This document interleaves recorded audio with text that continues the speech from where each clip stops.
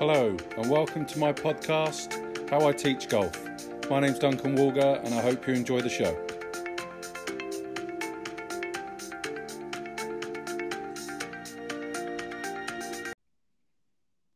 So today on the show, I'm really looking forward to catching up with Adrian Reitfeld. Adrian, how are you? I'm very well, thanks. How are you, Duncan? Yeah, really good. Great line here because I believe you're out in South Africa at the moment. Yes, I am. I'm currently at the Nedbank Golf Challenge, which is now a Rolex Series on the European Tour. So what I'd like to find out is basically how you ended up in the position you are. So if you wouldn't mind sharing with the folks your backstory, how you got into golf. I remember you from at Wentworth, and then how you ended up working for TaylorMade and doing what you're doing now. Well, I mean, it's a good story. I'm pretty proud of it, right? I'm obviously South African, come from South Africa, studied in South Africa. Anyway, arrived in England, and obviously a thorough golf enthusiast. I was very keen on becoming, the best golfer in the world, like the rest of the guys out there. Cut a long story short, I ended up getting a job at Wentworth, where I ended up doing my PGA training. Biggest break of my life, really, because you would know, Duncan, but if you remember back in the day, we had a lot of pros there, and there was an extremely, large amount of business. If you're half decent at your job and you were happy to learn, there was a lot at your feet. I did my PGA training. I'm quite mathematical, if you want to call it. I'm a qualified engineer, believe it or not, in aircon and refrigeration, and that involves a lot of science and a lot of maths. And when you turn that into golf, I took to equipment quite easily. So a lot of the highly technical stuff, and I was an early adopter of TrackMan and all these kind of modern technologies they would call these days. But I ended up opening up the first TaylorMade Performance Lab in the UK. I think there were only about 2 or 3 in the world at that time, and that was kind of my break, because I went deep into equipment, and being one of these exclusive facilities for equipment fitting, I was able to work closely with TaylorMade and their kind of tour people with their professionals. Eventually it got to a point where, instead of the tour reps coming down with their players and me kind of assisting, they would start to just send the professionals down, and I would kind of work with them, help with them get the equipment, and then liaise with the reps on what we needed to do for the players. When did you feel as though that started to happen? How many years? Because when did the Performance Lab appear at Wentworth? Was that 2009? I think so. I think I was at Wentworth for about 7 years, and I believe it was the last 2 or 3 years. Yeah, the last 2 or 3 years I kind of ran that lab, and I remember I started at TaylorMade in 2012. Okay. So yeah, you're probably looking at 2009. But yeah, funny situation. I was in the lab, and a guy walked in. He looked familiar. I didn't really know who he was, and what turns out, he was actually the director of sports marketing for TaylorMade, and what he was actually doing was headhunting me. Fantastic. Yeah, so that was cool. So, that kind of opened up a lot of doors. Wentworth was for me, it was a very, very tough place to leave, because, they'd been so good to me. But anyway, I took the leap, and this is me. Yeah, 2018, I've been on tour for, at the end of this year will probably be 7 years. So what does your job entail now then? So what would, first of all, what does it entail now? And then I want to dive into kind of week to week, because I know obviously it changes, and with travel and players' expectations, but what does a year plan out for you? Do you have a schedule for a year? Yeah, or is it pods, or how does it work? So currently, I'm my current position. I'm the senior manager for tour for TaylorMade. And that so I've basically what it entails is really I'm the face of TaylorMade on mainly the European tour, but I do travel majors and WGCs also.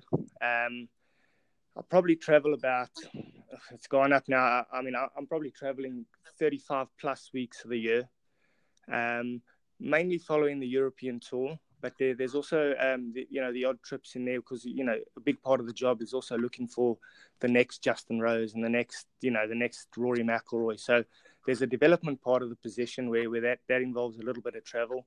And then obviously there's the business part of it where you're having meetings in America and, looking into future equipment and proper feedback from these elite players in order to further develop equipment to run our business. Fantastic. So this week, coming towards the end of the 2018 season out in South Africa. Yes. What would this week kind of look like for you? What are the guys going through? So interesting. So we got basically the top 70 plus players. I think the field's like 76 guys. But so we got the top 70 on the race to Dubai. Yeah. Interesting week because how the European tours developed. We used to. I remember when I started. Our tour truck would attend 20, 25 tournaments of the year. But how the tours developed, and it's going abroad so much now that the truck's not actually able to get to, a big chunk of these tournaments, whether it be South Africa or, Asia, the Middle East. So South Africa being this week, so what this week entails for me is I would have been in Turkey last week. And then I would have got back from Turkey and would have been in my office preparing for this week. Basically, what I would have come out with is what we would call a matrix of product, which would be all backup products for the likes of Rory McIlroy and Hao Tong Lee, and all our staff players in the field, and also products if anybody else wishes to test our product or do some work to better suit them to the playing conditions. This is a very unique week. We're at altitude. The grass is different. It's very hot. So there's a lot of things, a lot of detail that the players go into to set them up for the week, and I'm a big part of that from an equipment side of things.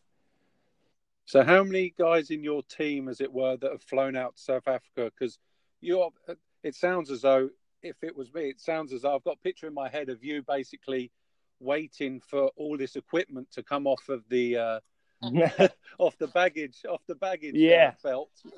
There's like 20 bags. So how many of you guys out there, and how much equipment actually is there? Well,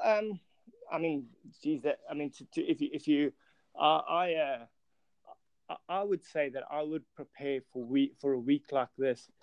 So there is a small workshop on site, which is very helpful. But I would try and prepare for the week to offer a service to the players as if our tour truck was here. Now, if a player wanted a specific grind on a wedge, they know that facility is not here. So what they would do is they would call me beforehand. They would think ahead. I would have prepared one of my technicians would have prepared it in our tour workshop back in Basingstoke, England. He would have prepared the equipment for me to then carry out already built, as opposed to, if the tour truck's there, we just get on the truck, we do it on site, and we get the testing done there. Wow. Okay.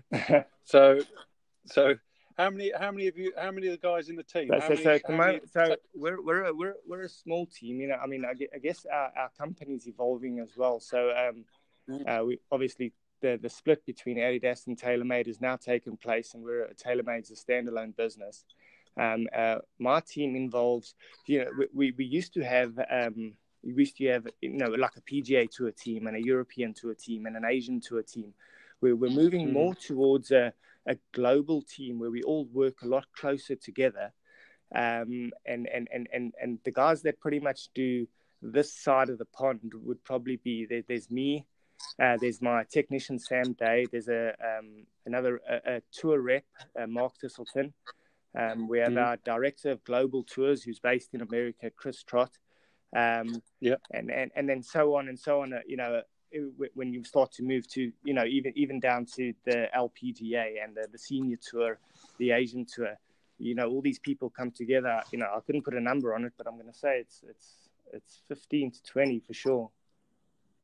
So then that must work better for continuity between people for the players. That must absolutely. work better for the players. And when you look at TaylorMade and TaylorMade's, call it our stable or team TaylorMade, we're very focused on servicing the elite of the elite. And when you look at like the likes of our icons, we would call them, which would be Justin Rose, Rory McIlroy, Jon Rahm, Jason Day, Tiger Woods.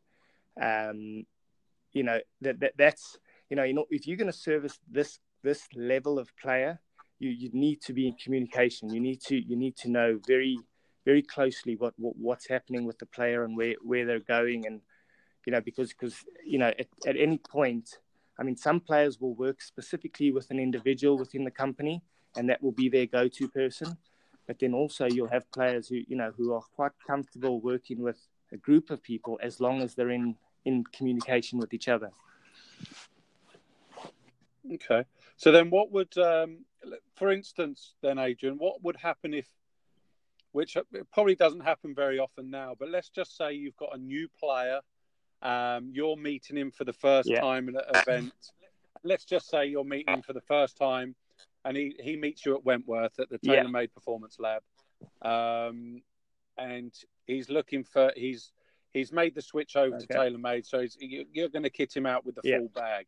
What's the process? The process. So if a player would only make a decision to make a switch once he's tested equipment, once he's if we're looking to sign a player and he's coming from another manufacturer, another brand, he would never make that choice without a thorough investigation and testing of the equipment. So if a player is intrigued and he wants to test equipment, we would wherever he is in the world, if he was coming to Wentworth, we would fly him over. We would get him picked up from the airport, probably take him into our workshop in Basingstoke, where we'd have his clubs there, have a sit down with him and at that point obviously talk through his equipment. There's a lot of equipment in a golf bag. I think that's what people don't realize. And you can spend days on one item on the golf ball, right? But just to start and give somebody a feel of what our product does, most of the time what we'd do is we'd get a spec off his current bag, and we understand the differences between manufacturers' equipment, and then what we would do is we'd try and align our equipment to what he's playing. Now, so for example, if we feel like we've got a technology that improves miss hits or off center strikes, then we're gonna try and sell that to the player, but in a fitting scenario. So once we've done that, if we're up at Wentworth and we're basically going through the bag, going through the irons, the wedges. The woods is always important. I think TaylorMade's always had an edge there because once there's so many scenarios that I've been involved in where the woods are so important, and if you can get into the woods, you'll be fine with the irons. We've got a custom putter workshop, so we can pretty much make you any putter you want.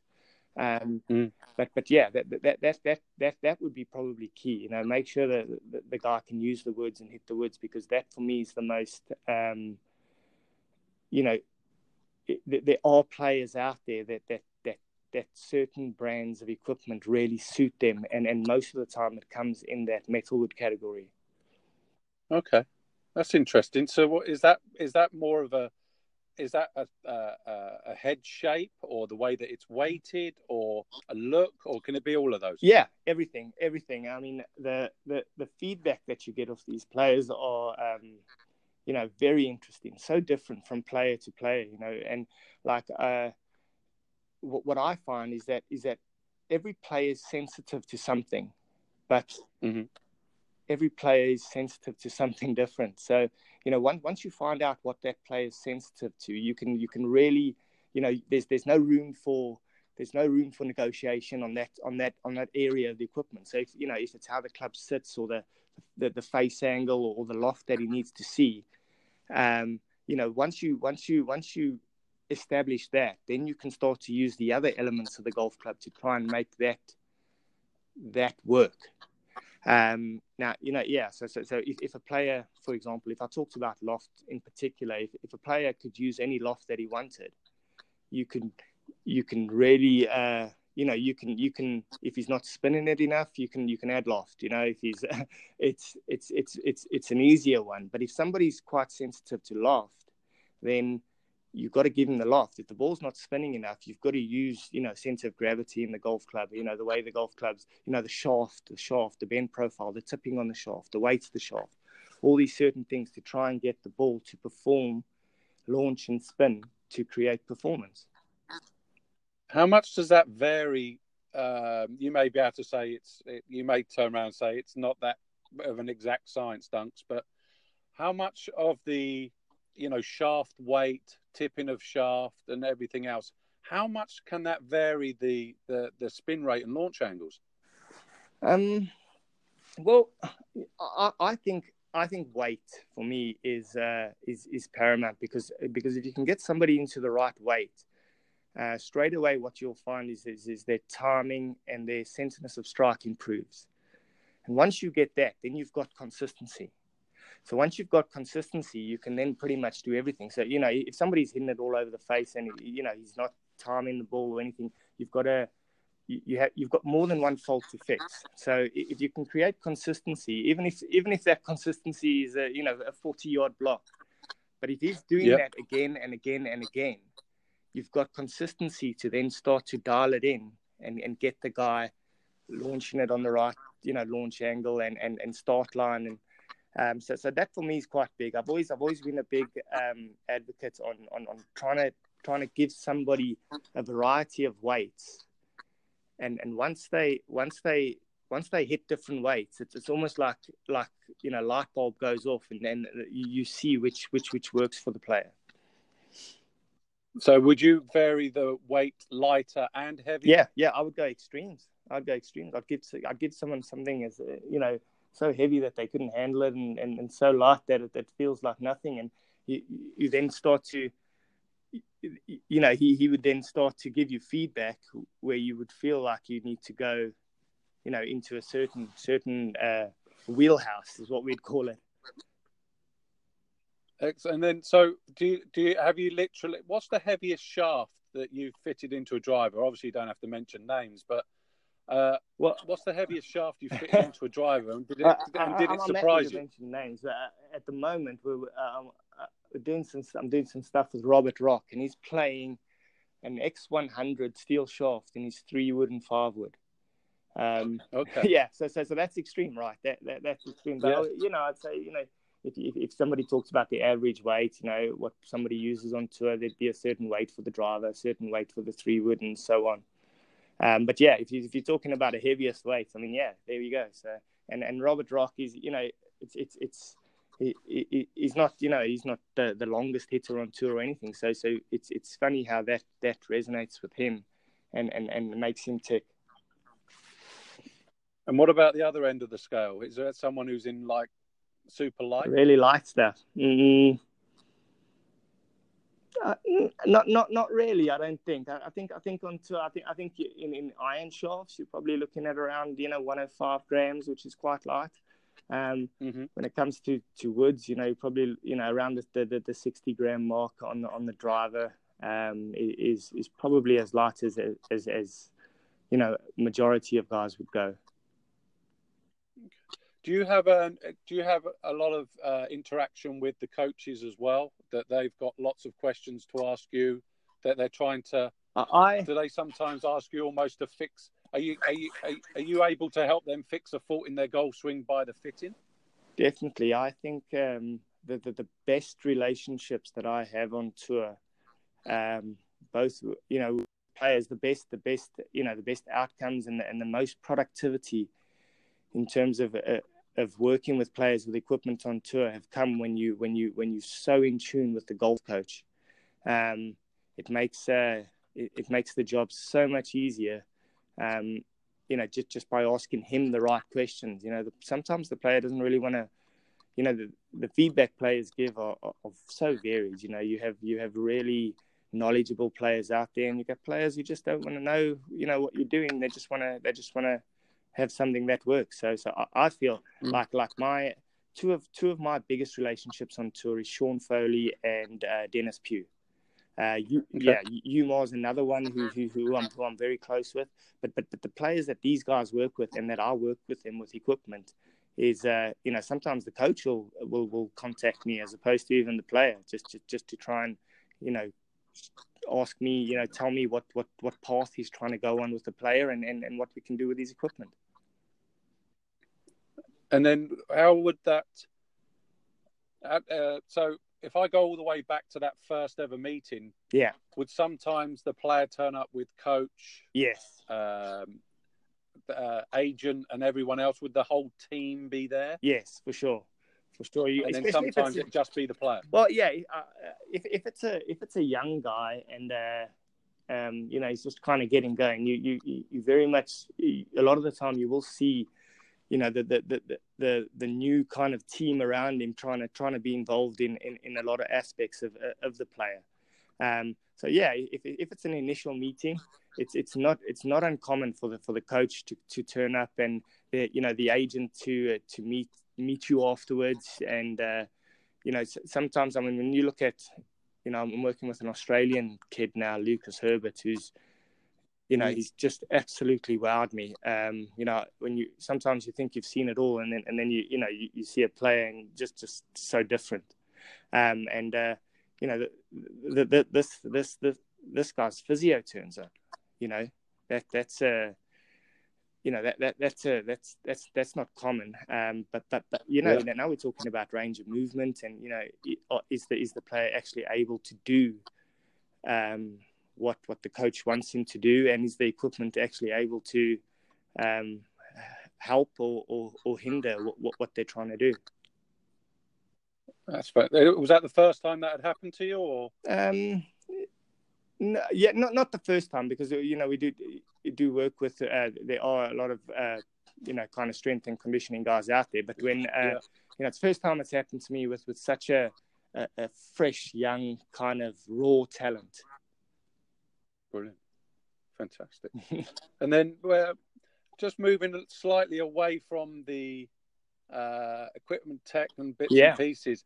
For you, what in that, I was always, or one of the myths and misconceptions that I suppose that I kind of find out is that I get people coming in for lessons with me who turn around and say, "Oh, the tour players have completely different equipment to what I can get," and I say, no, that's not strictly true.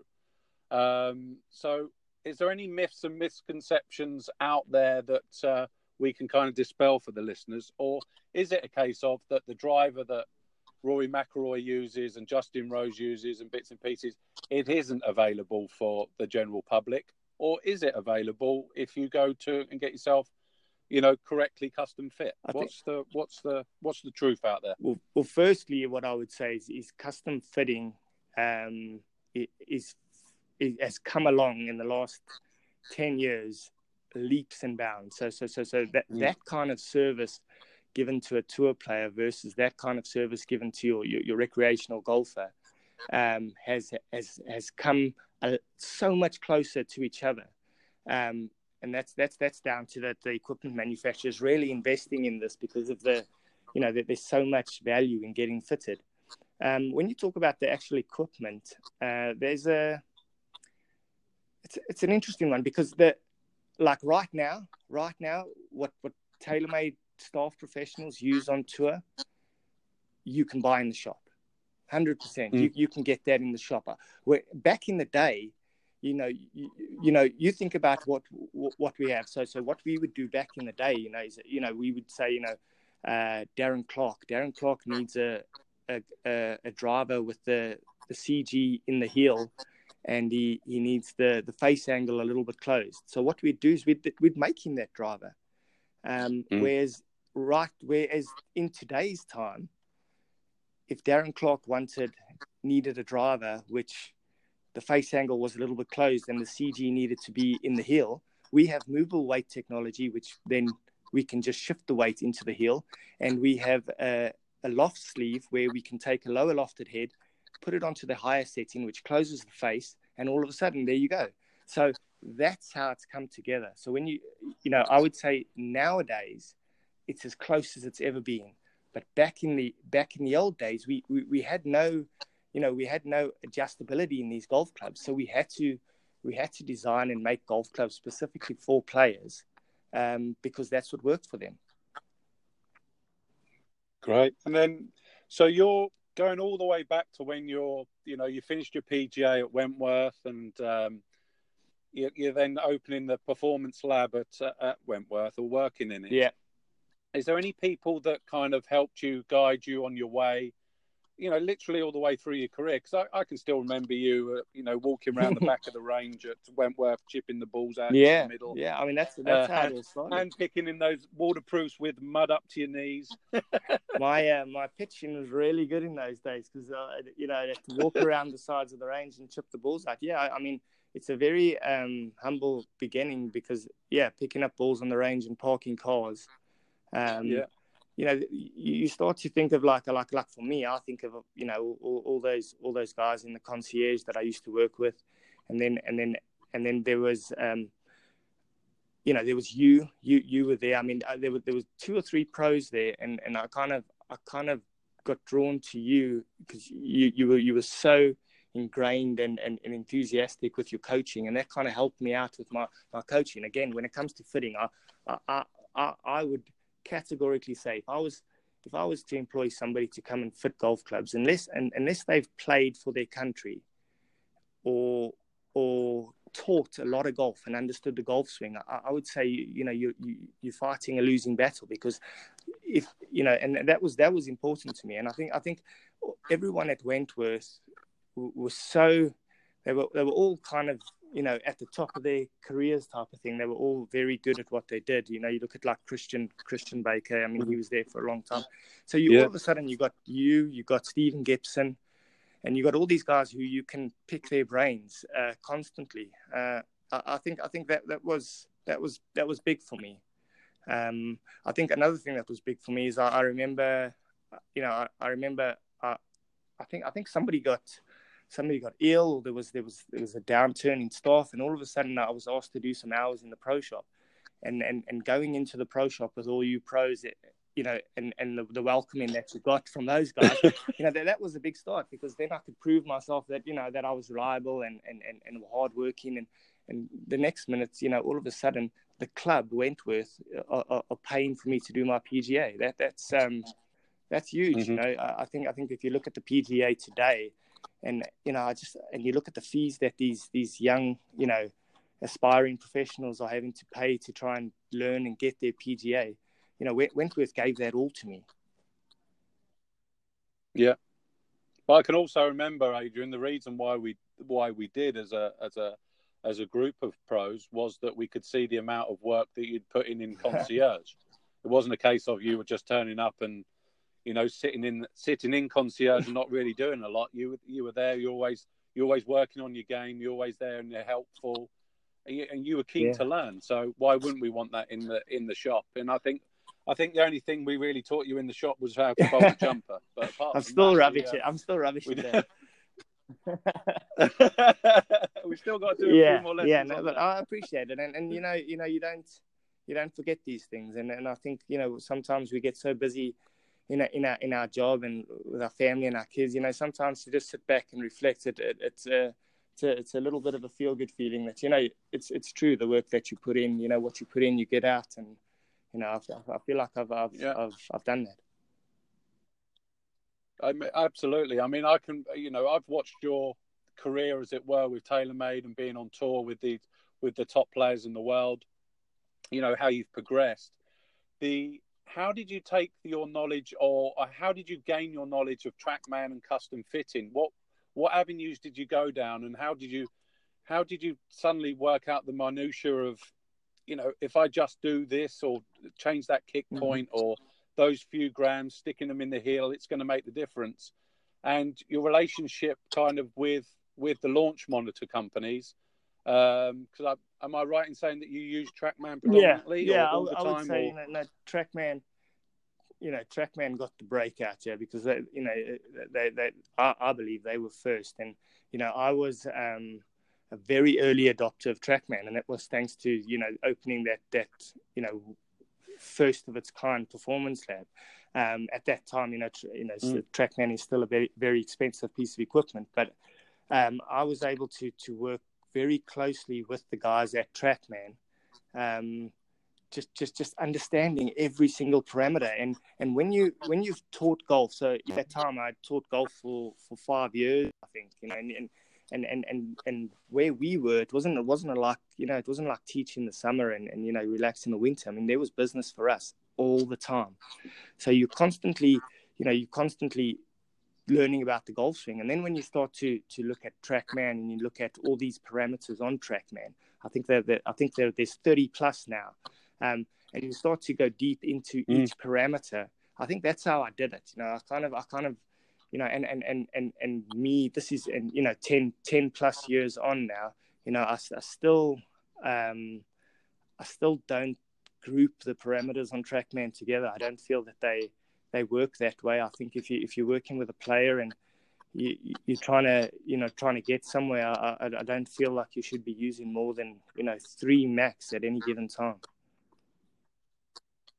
Do you have a favorite 5, or no, is there anything? No, not at all. It's and again, I don't think TrackMan's perfect, and I'm happy to say that.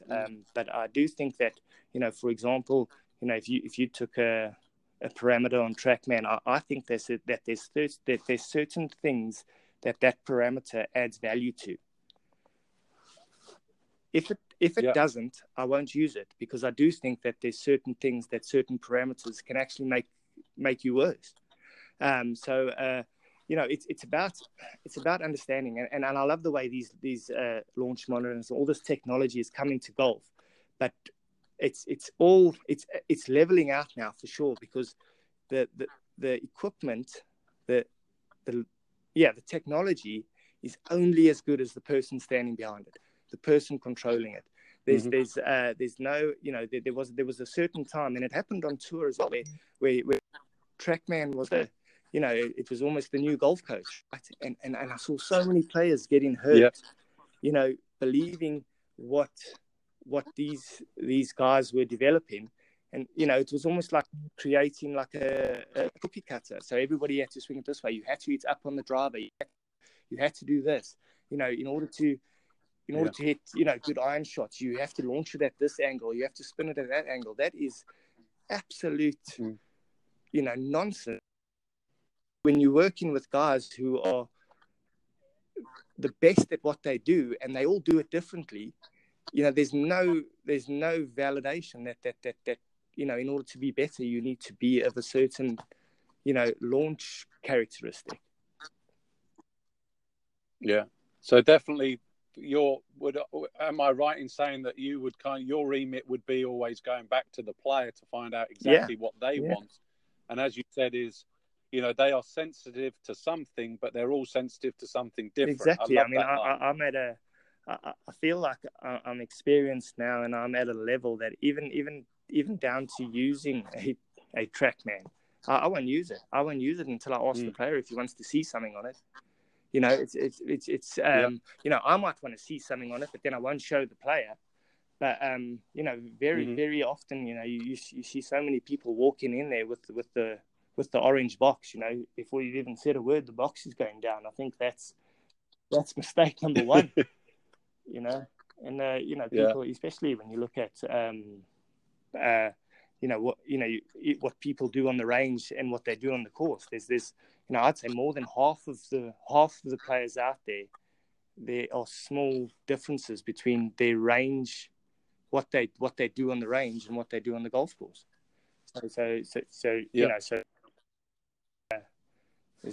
Looking at numbers isn't going to help you there. You're better off asking questions and getting to know the person. Go and walk 9 holes. Go and walk 9 holes and see it for yourself. Yeah, because they're going to feed back to you. That's the shot I don't like. Exactly. That's the shot that I really do like. I want to be able to flight this way or that way. then you can make the adjustments from there. Yeah. I mean, it's like I actually thought about this the other day, and I was actually chatting with Sean. He's Rory McIlroy's agent, and he asked me a good question, and my aunt. And when I thought about it, I thought, I've basically been watching ball flight for over 10 years, every day, every single day. I mean, so if that doesn't, if that doesn't count for something, then it's like a doctor who does, he's done 100 heart surgeries versus the guy who's just about to do his first one. There's something that you're going to lean towards there. Yeah, no, absolutely.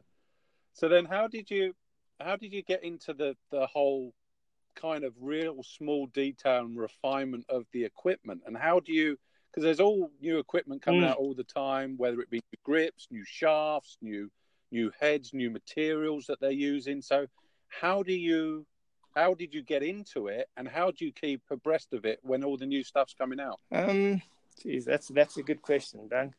I mean, you've got to, for one, I think you've got to really be an enthusiast and interested in it, and the more you kind of know about it, the more you learn about it, the more you can kind of dismiss things quite easily, or be intrigued in something. It's the same as golf coaching. There's when you're learning about golf coaching and you're constantly online and you're constantly looking at golf swings and you're constantly listening to, podcasts or whatever, I'm happy to listen to everything. I'm more than happy to listen to everything. But I'm not going to believe everything, right? But every now and then something comes along where you go, yeah, that's made me think a little bit. And I think over years and years of doing that, you kind of, it starts to become like second nature, and you become your own person and your own kind of, fitter or golf coach, or, whatever you want to call yourself, a performance specialist, right?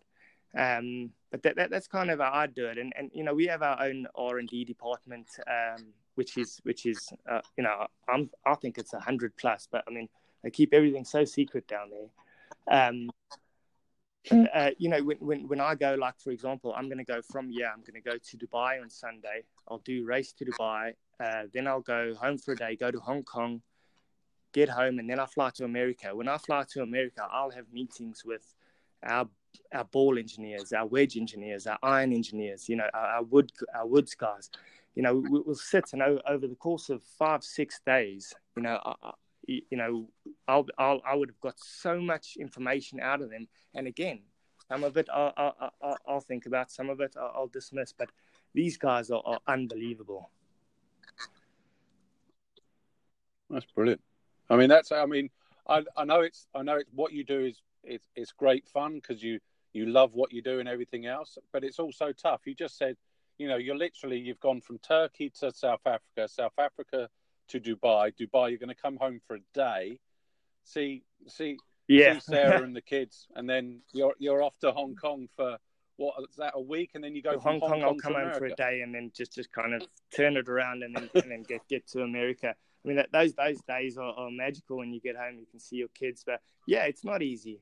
It's not easy, and I think like if I was out here on tour and just kind of passing the time, I think it would be tougher. But what I'm doing, I love, and I'm doing it for them, and I'm doing it for me, and my my career and what I enjoy. It's not easy. I mean, the aeroplanes, after 10, what is it, 7 years? After 7 years of flying, week in, week out, aeroplanes do become a tough place. But some people have to sit at a desk every day of their life. There's no. Some things you just have to accept as part of the job, and I'm happy to. Yeah, I think we're very lucky that I know I'm very lucky that I get to do what I love to do, like you said, every single day. And I can hear in your voice you're very passionate and you love what you do. So that comes across. Thank you. It always has done, Adrian. Always has done. So I've got a couple more questions for you, then I'll kind of let you go. So number one is, I'm actually going to ask a question I've not asked anyone else. What's the best airport in the world? Best airport in the world. I'm going to give you the most. I'm not going to give you an extravagant answer here, but I'm not going to lie. T5 at Heathrow is so stress free. Yeah, and that's the thing. I mean, airports. I mean, if you're talking about kind of wow factors and everything, a lot of air traffic is going through Dubai now. You can walk for hours in that airport. And then interesting fact: Singapore don't do announcements. Amazing. When you're in an airport and every 2 minutes you hear an announcement about a flight or someone who's late for a flight or this flight's boarding. Singapore there isn't, that's quite cool. I think you should know when your flight is, right? Wow, that's different. Yeah. Well, okay, then you've got anywhere in the world to play. And so it's a fantasy 4-ball. You get to choose whoever you want to play with, and on whatever course. So who would that be, and where would it be? Yeah, that's a good one. I think. I've probably got two. Yeah, I've probably got two. So are we talking old school or kind of modern game? You can do whatever you wish. Okay, two's cool. Okay, well, here's my two. So I've got a good friend of mine in South Africa. His name's Alan van der Net. We're very competitive when we play against each other. So I'd say 1 4-ball would definitely be Justin Rose, Tiger Woods, me and him. I'm going to play with Rosie and he can play with Tiger. And when me and Rosie beat him, then he's never going to live it down. And I'm going to tell him that he played with Tiger as well. Where are you playing that match? That one's going to be at Augusta, I think. I love that. What a place. Okay. And then the other one, I guess, would probably be with my best friend's dad, Tony Meades. He's done a hell of a lot for me in my life, and he didn't need to. But we played a lot of golf together, and I'd love to take him around with Justin Rose and Ben Hogan. the reason cool. for, yeah. And where would you play? Would you play at Augusta again? No, play that at a US Open course because then I can really see who's a better ball striker, Rosie or Hogan. So you're going to play at Merion? Oakmont. Let's call it that. Yeah, let's play Oakmont. So I've got a little. You can hear Oakmont and Augusta kind of as your 1 and 2 courses. Have you got 3 or 4 others that you just absolutely golf love? Courses. Well, I tell you, really. I mean, the links courses have kind of grown on me because of coming from South Africa. I've never really been, Carnoustie is a special place, man. That's walking around there, especially working with these guys and, seeing how they map their way around a golf course is amazing. And that's quite a good one. Wentworth, obviously, having played there for so long, I've been very, very spoilt in terms of the golf courses that I've seen. And I think the West at Wentworth, I played it. It's amazing. I almost played 4 different golf courses there. So we had the original one when I first started. Then we had changes number 1, changes number 2, and now we're kind of where we're at. And I think where they've got it now is a superb golf course. I mean, it's enough to compete with, I believe, anything in the world, and the playing surfaces and the condition of it. On every level, I just think it ticks every box. Fantastic. Any kind of predictions for? You don't have to do any predictions for the end of this year. Any predictions for next year? Any predictions for 2019? You're talking about players? Yeah, or just golf in general.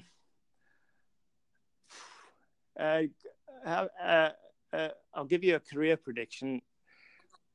Rory McIlroy will be the best player in the world. Yeah, at some point in 2019. I would say for the majority of the next 6 to 10 years.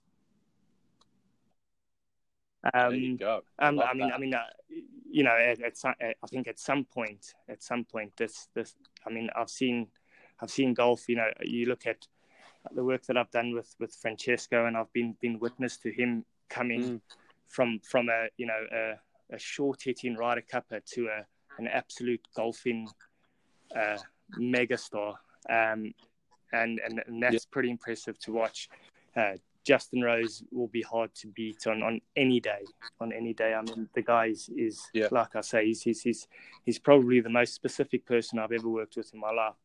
But watching Rory McIlroy in his own environment, and then watching him play, and it's, I tell you, it's heaps and bounds above anything I've ever seen, apart from these kind of Rosie and Francesca stories. It's scary to watch for sure. But I just think that as soon as the stars start to align for Rory, I think he will be extremely difficult to beat. Yeah, I agree with that. Adrian, as you're our guest of the day, you do get to ask a question of the day. Now that can be relative to anything. So, as your guest of the day, what's your question? My question. Wow. I guess. What do you think of it? What do you think of the golf and the distance discussions that are going on? Okay, I like that. So hopefully we get some good feedback on that, because there's lots of people who want it rolled back. There's lots of people who just want to let it fly. Yeah. So what are people's thoughts on the golf ball either being rolled back or left as it is? I think that's a good topic. Brilliant. Adrian, thanks ever so much. I mean, like I said earlier, I've really enjoyed watching your career blossom. It's really interesting that I've seen a few tweets and Instagram posts recently of you working with Ross Fisher, both, two guys that I remember fondly from Wentworth, chipping balls out from the side of the range and then getting out to play a few holes. And it's been great to not just reminisce a little bit about the good times that we had when we were at Wentworth, which we both got amazingly fond memories of, but it's just to watch how much you've grown, how much, I remember you and Sarah dating, getting married, now having kids and everything else. So it's just fantastic. And thanks ever so much for coming on the podcast. Every success in going forwards, and I hopefully we'll catch up in a few months on your one day back. When you're in the country. Thank you, Duncan. I really appreciate you getting me on. Yeah, and it's nice to catch up. We go a long way back, and it's a pleasure to talk to you. And it's funny, we might not see each other often, or like with a lot of people, but when you get talking, things, it's like you're right back in that pro shop, mate. Thank you. You're welcome. Cheers, Some good times. Cheers. See you soon.